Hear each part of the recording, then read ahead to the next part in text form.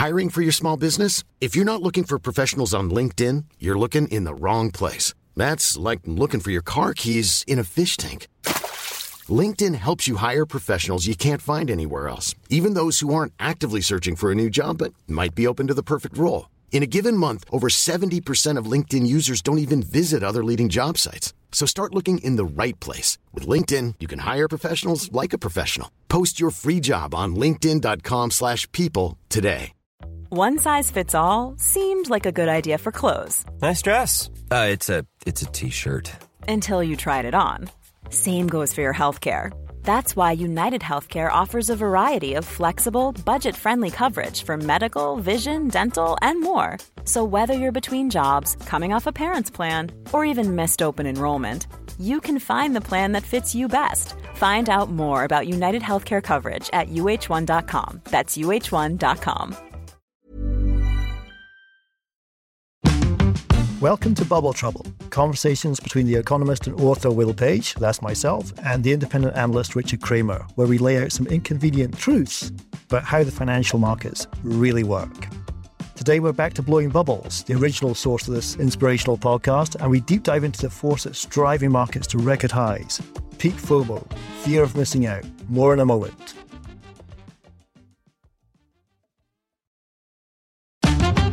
So welcome back, Richard. Thanks, Will, and I'm glad to see that you finally learned how to pronounce the word truths. 3 O's or 4. So this week we're just going to break it back down to basics. They called this podcast Bubble Trouble. The driver was bubbles and why they get themselves into troubles. And we're looking now at an MSI All-World Share Index doubling since lockdown March 2020. I want to use that as our bridge to trying to get our head around the bull market, and the second half, aptly, to work out where a bear market might creep in. So just gut reaction. When you learn that the all-world share index has doubled since lockdown, what's your gut response to that observation, Richard?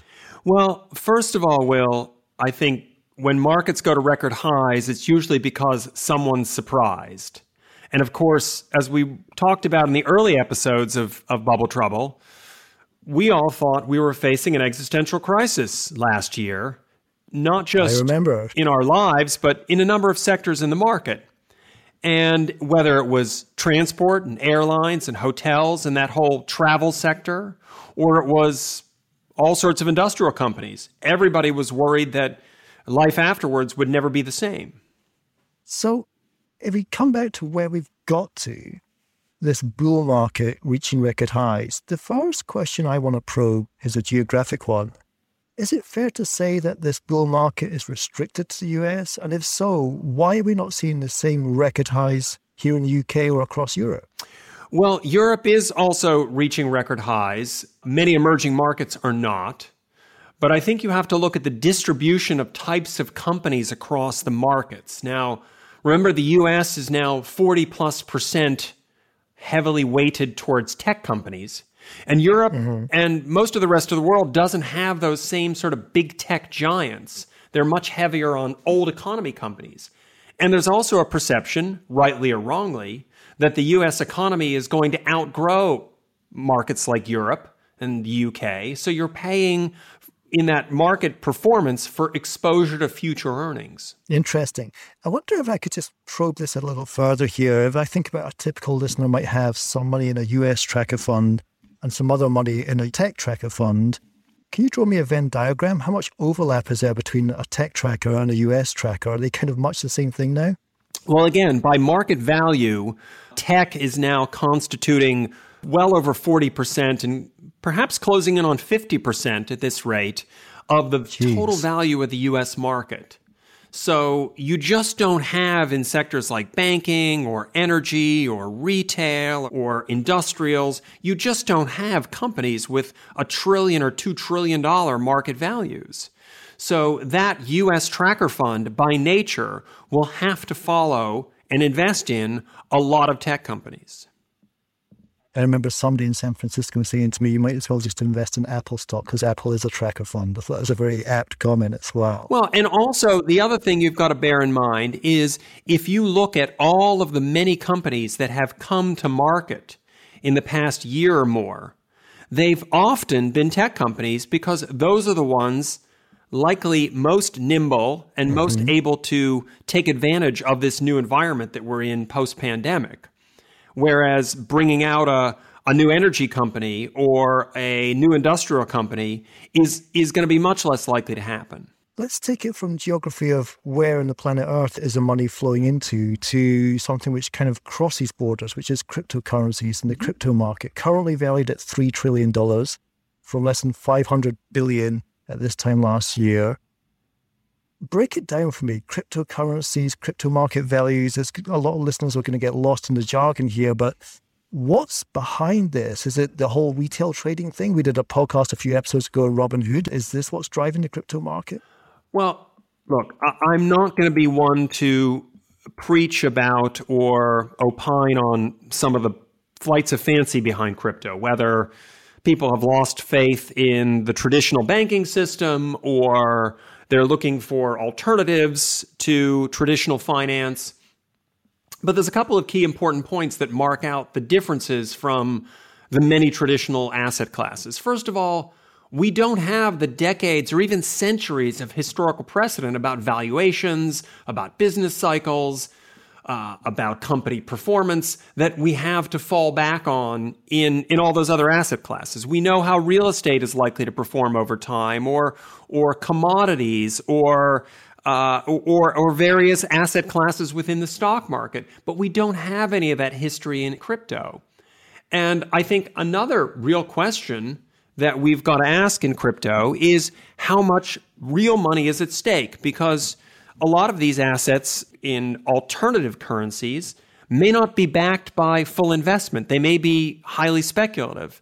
For example, the cost of creating an NFT might be very low, but if someone is willing to pay $3 million for it right out of the gate, well, already you've created value where in other asset classes, that process might take years. Interesting. So to your first point, what you're saying is there is no sort of academic textbook or MBA course telling you how this is going to play out. So you really are at the races in this sector.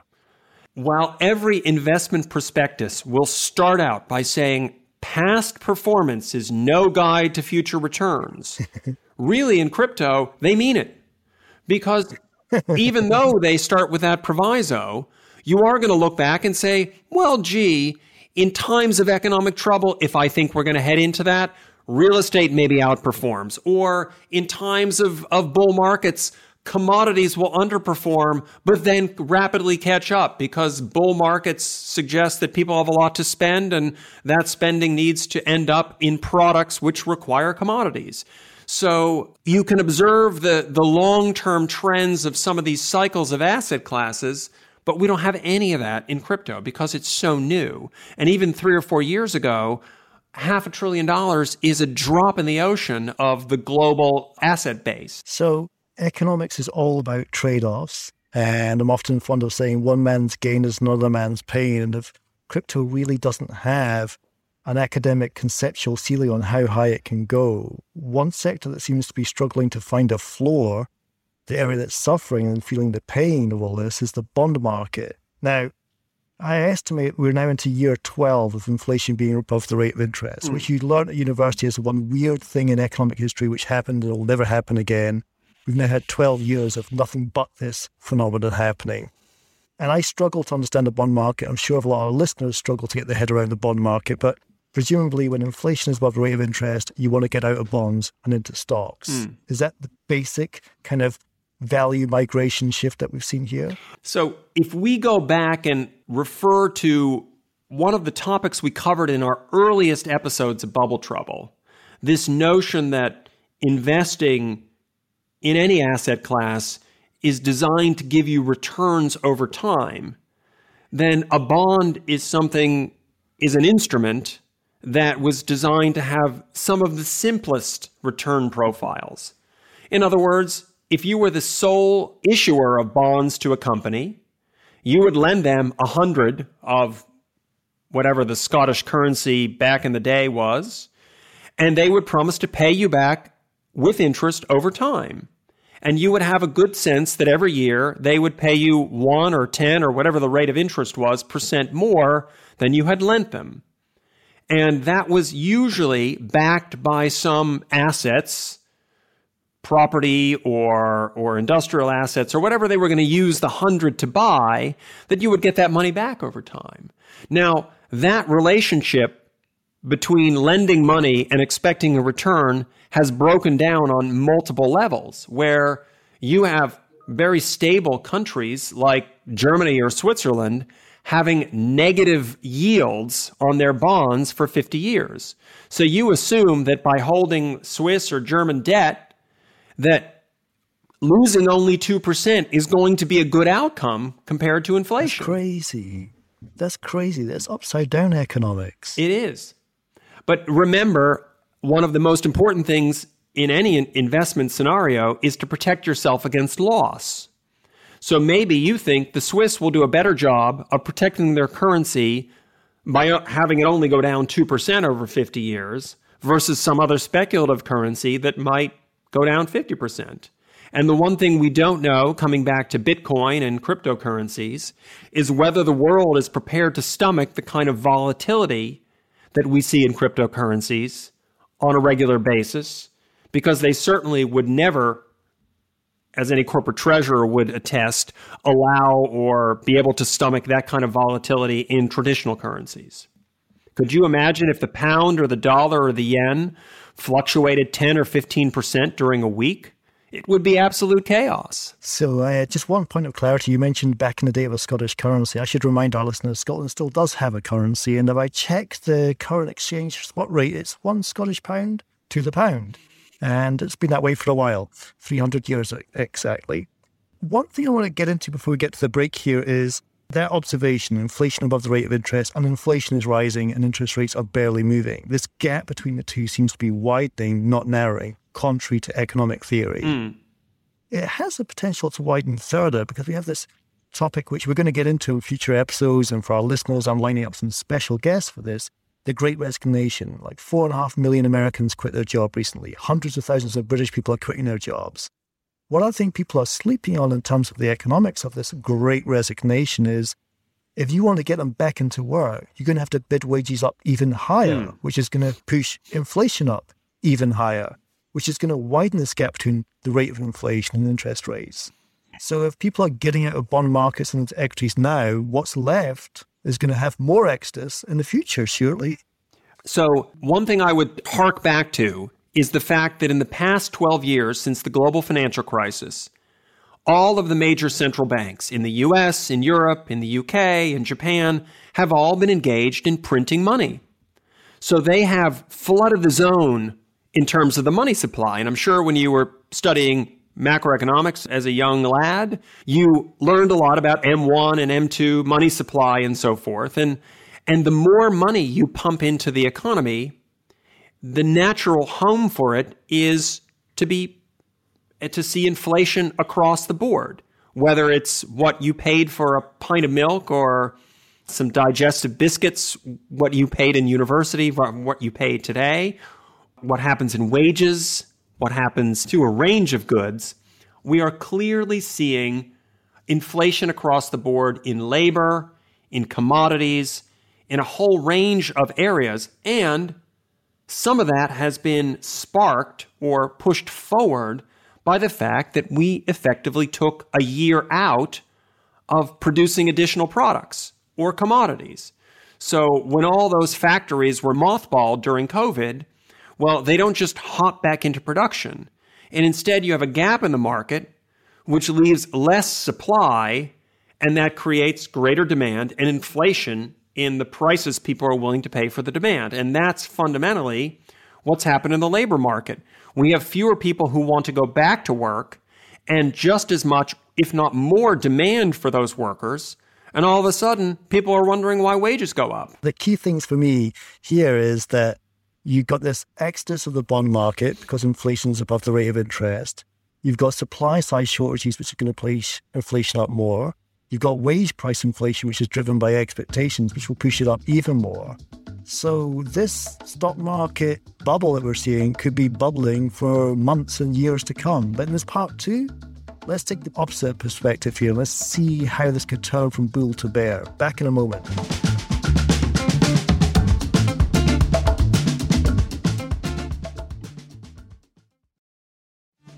Welcome back to Bubble Trouble, conversations between myself and my colleague Richard Kramer, where we're hitting on the subject of peak FOMO. FOMO, fear of missing out, the behavioural psychology of what's taken on this incredible bull market over the past 18 months, which has seen the world stock market double in value. Now, we're going to go from bulls to bears. We're going to flip the coin.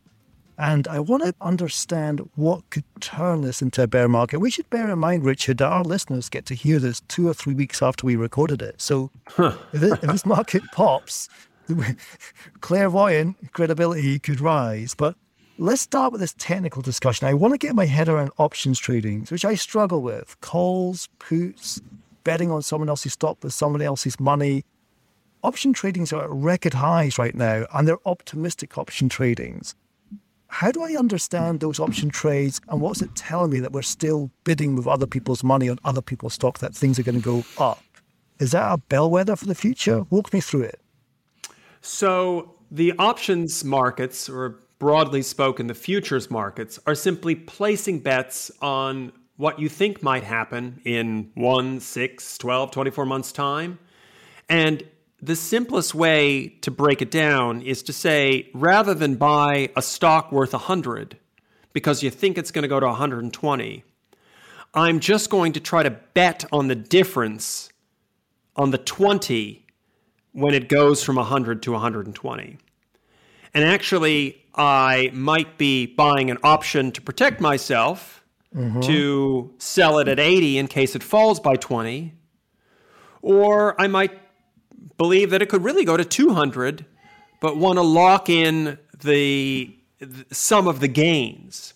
So you're really just betting on some event that happens in the future with some time you have in your mind. So either a period of time in the market, or you can buy options around a company's reporting date because you think their results are going to be better or worse than expected.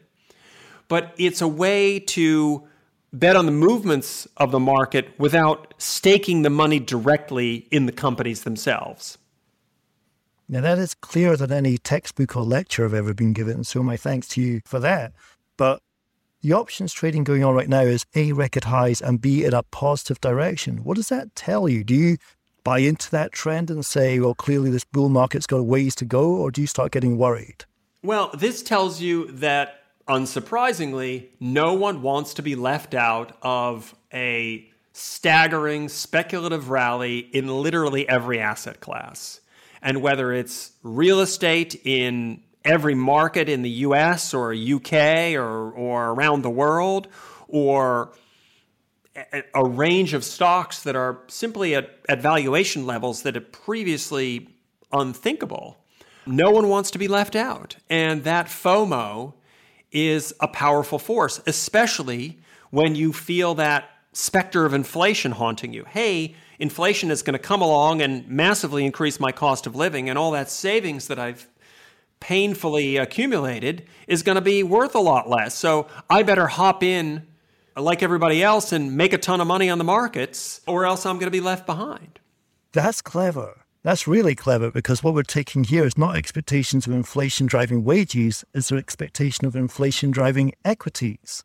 Like, I got to stay ahead of this curve, and I know that everybody on my street knows we got to stay ahead of this curve. So everybody, let's just go have a party at equity so we can all help each other stay ahead of this curve. And back to our previous segment, that may be one good reason why the dowdy old bond market, where 10-year treasuries offer you a 1.5% return, don't feel too exciting. Instead, I'd rather roll the dice, or take a chance, if you will, on the stock market, which seems to go up 1.5% every day.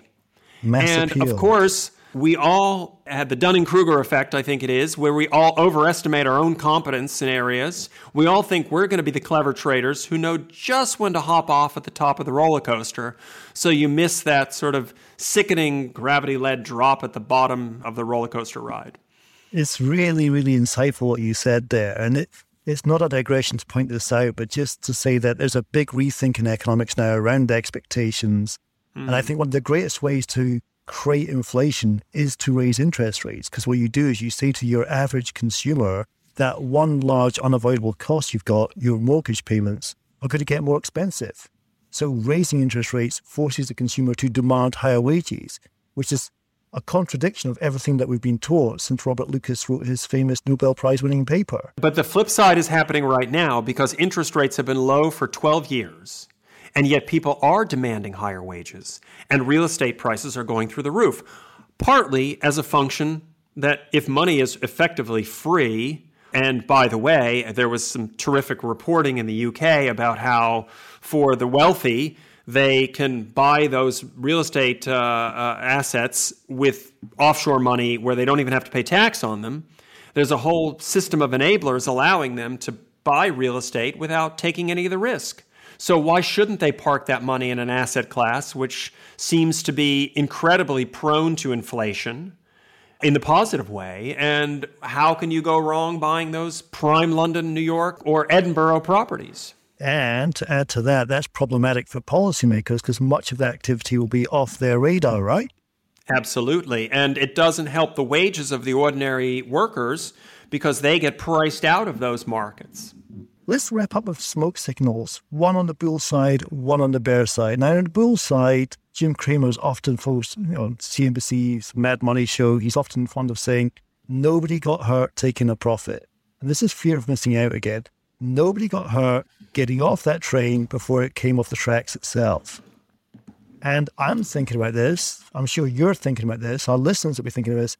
When should you get off that train? And if I was to say to you that $865 billion of new money was pumped into equity funds, 3 times the previous full year record, I mean, that money's going to be working its way into markets. Surely there's a way to run. Give me the case for the bulls, Richard.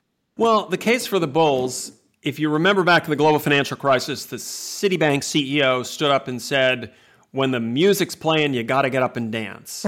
And with so much money being pumped into the markets, being printed by central banks, where else can it go? That's what you've told me. Where else can it go? Minutes. Well, where else can it go? Let's get bullish about bulls. Has gone into real estate.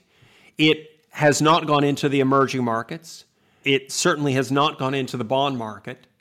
And of course, this is an issue, and it's going to be a fascinating challenge to see how this plays out, meeting expectations, because this is an issue where expectations will rise to meet the stock prices. The higher the prices go, the more the expectations will go up.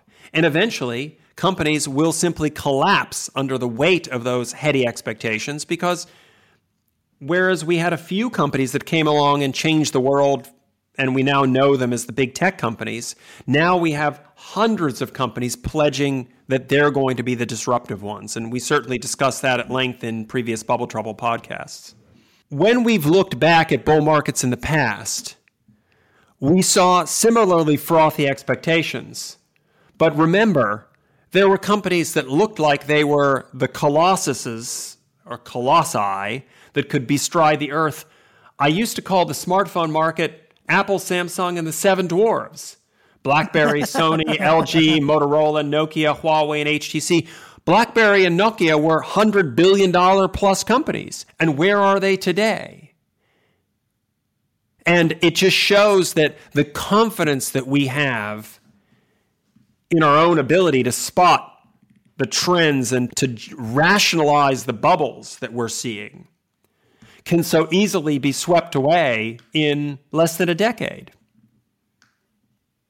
So many things swirling in my head on the bull side. Am I going to be on this train for another matter of weeks, another matter of months, another matter of years? When do you get off? And to repeat, you don't get hurt by taking a profit, but the amount of new money pumping into equities with nowhere else to go, the amount of expectations, it feels like there's ways to go still at present. On the bear side, I want to quote from you the closing piece of a fantastic article in this weekend's Financial Times. The article is titled The FOMO Rally, Fear of Missing Out Helps Fuel Soaring Markets. Robin Wigglesworth on the byline.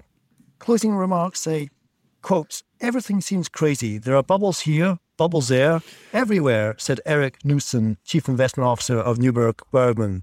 It's become a cliche, but we really are in uncharted waters, very unusual territory.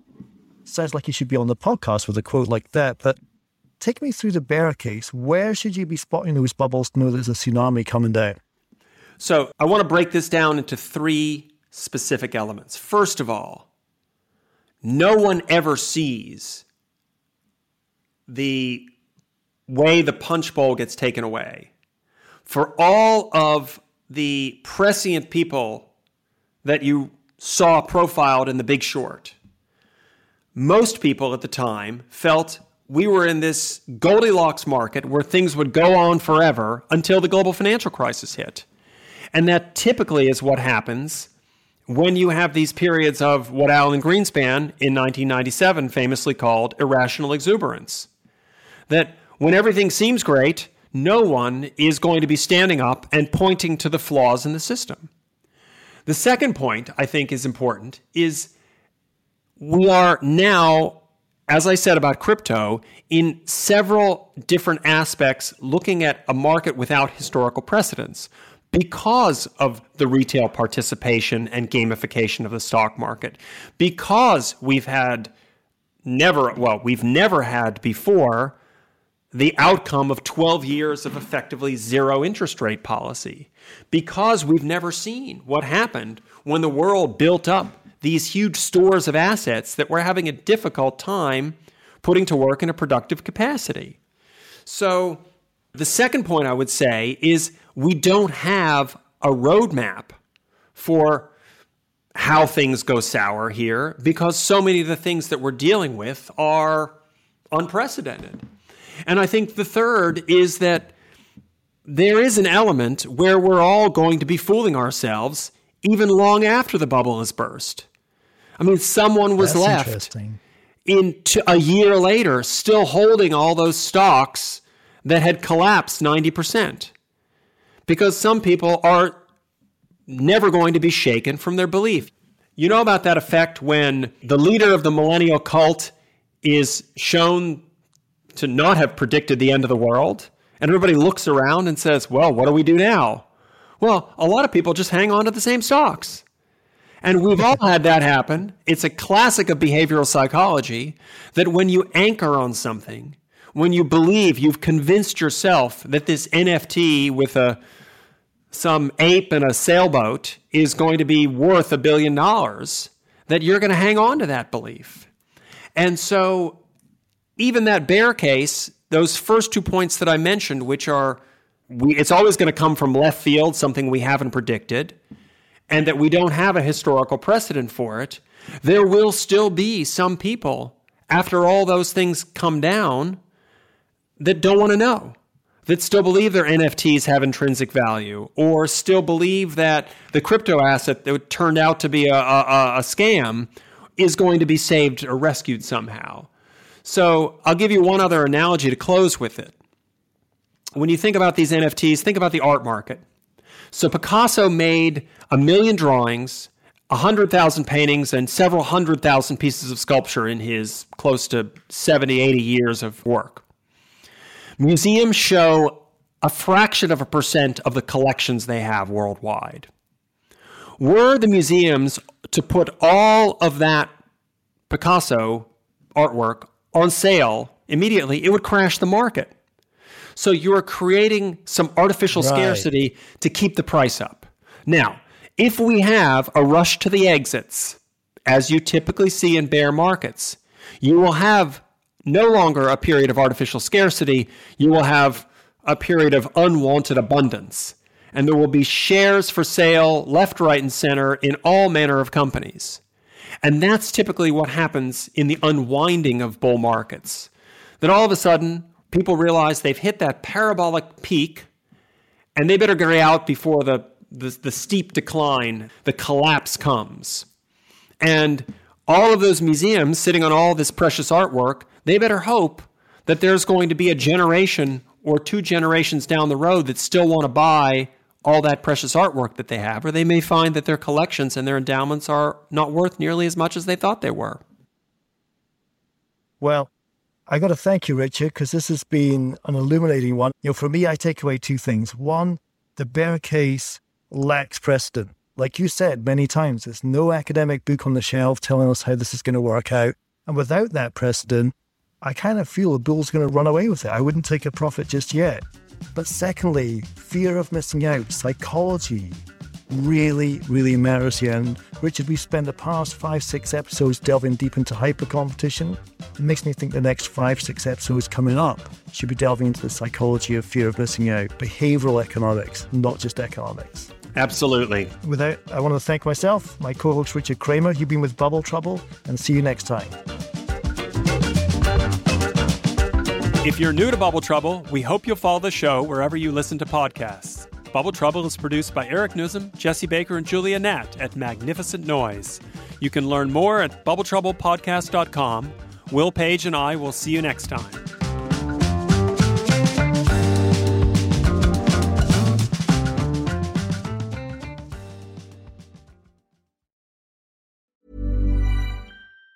Even on a budget, quality is non-negotiable. That's why Quince is the place to score high-end essentials at 50 to 80% less than similar brands. Get your hands on buttery soft cashmere sweaters from just $60, Italian leather jackets, and so much more. And the best part about Quince, they exclusively partner with factories committed to safe, ethical, and responsible manufacturing. Elevate your style without the elevated price tag with Quince. Go to quince.com/upgrade for free shipping and 365-day returns. Hey, it's Paige DeSorbo from Giggly Squad. High quality fashion without the price tag. Say hello to Quince.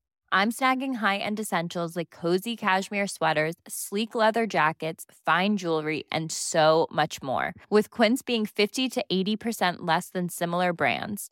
And they partner with factories that prioritize safe, ethical, and responsible manufacturing. I love that. Luxury quality within reach. Go to quince.com/style to get free shipping and 365-day returns on your next order. Quince.com/style.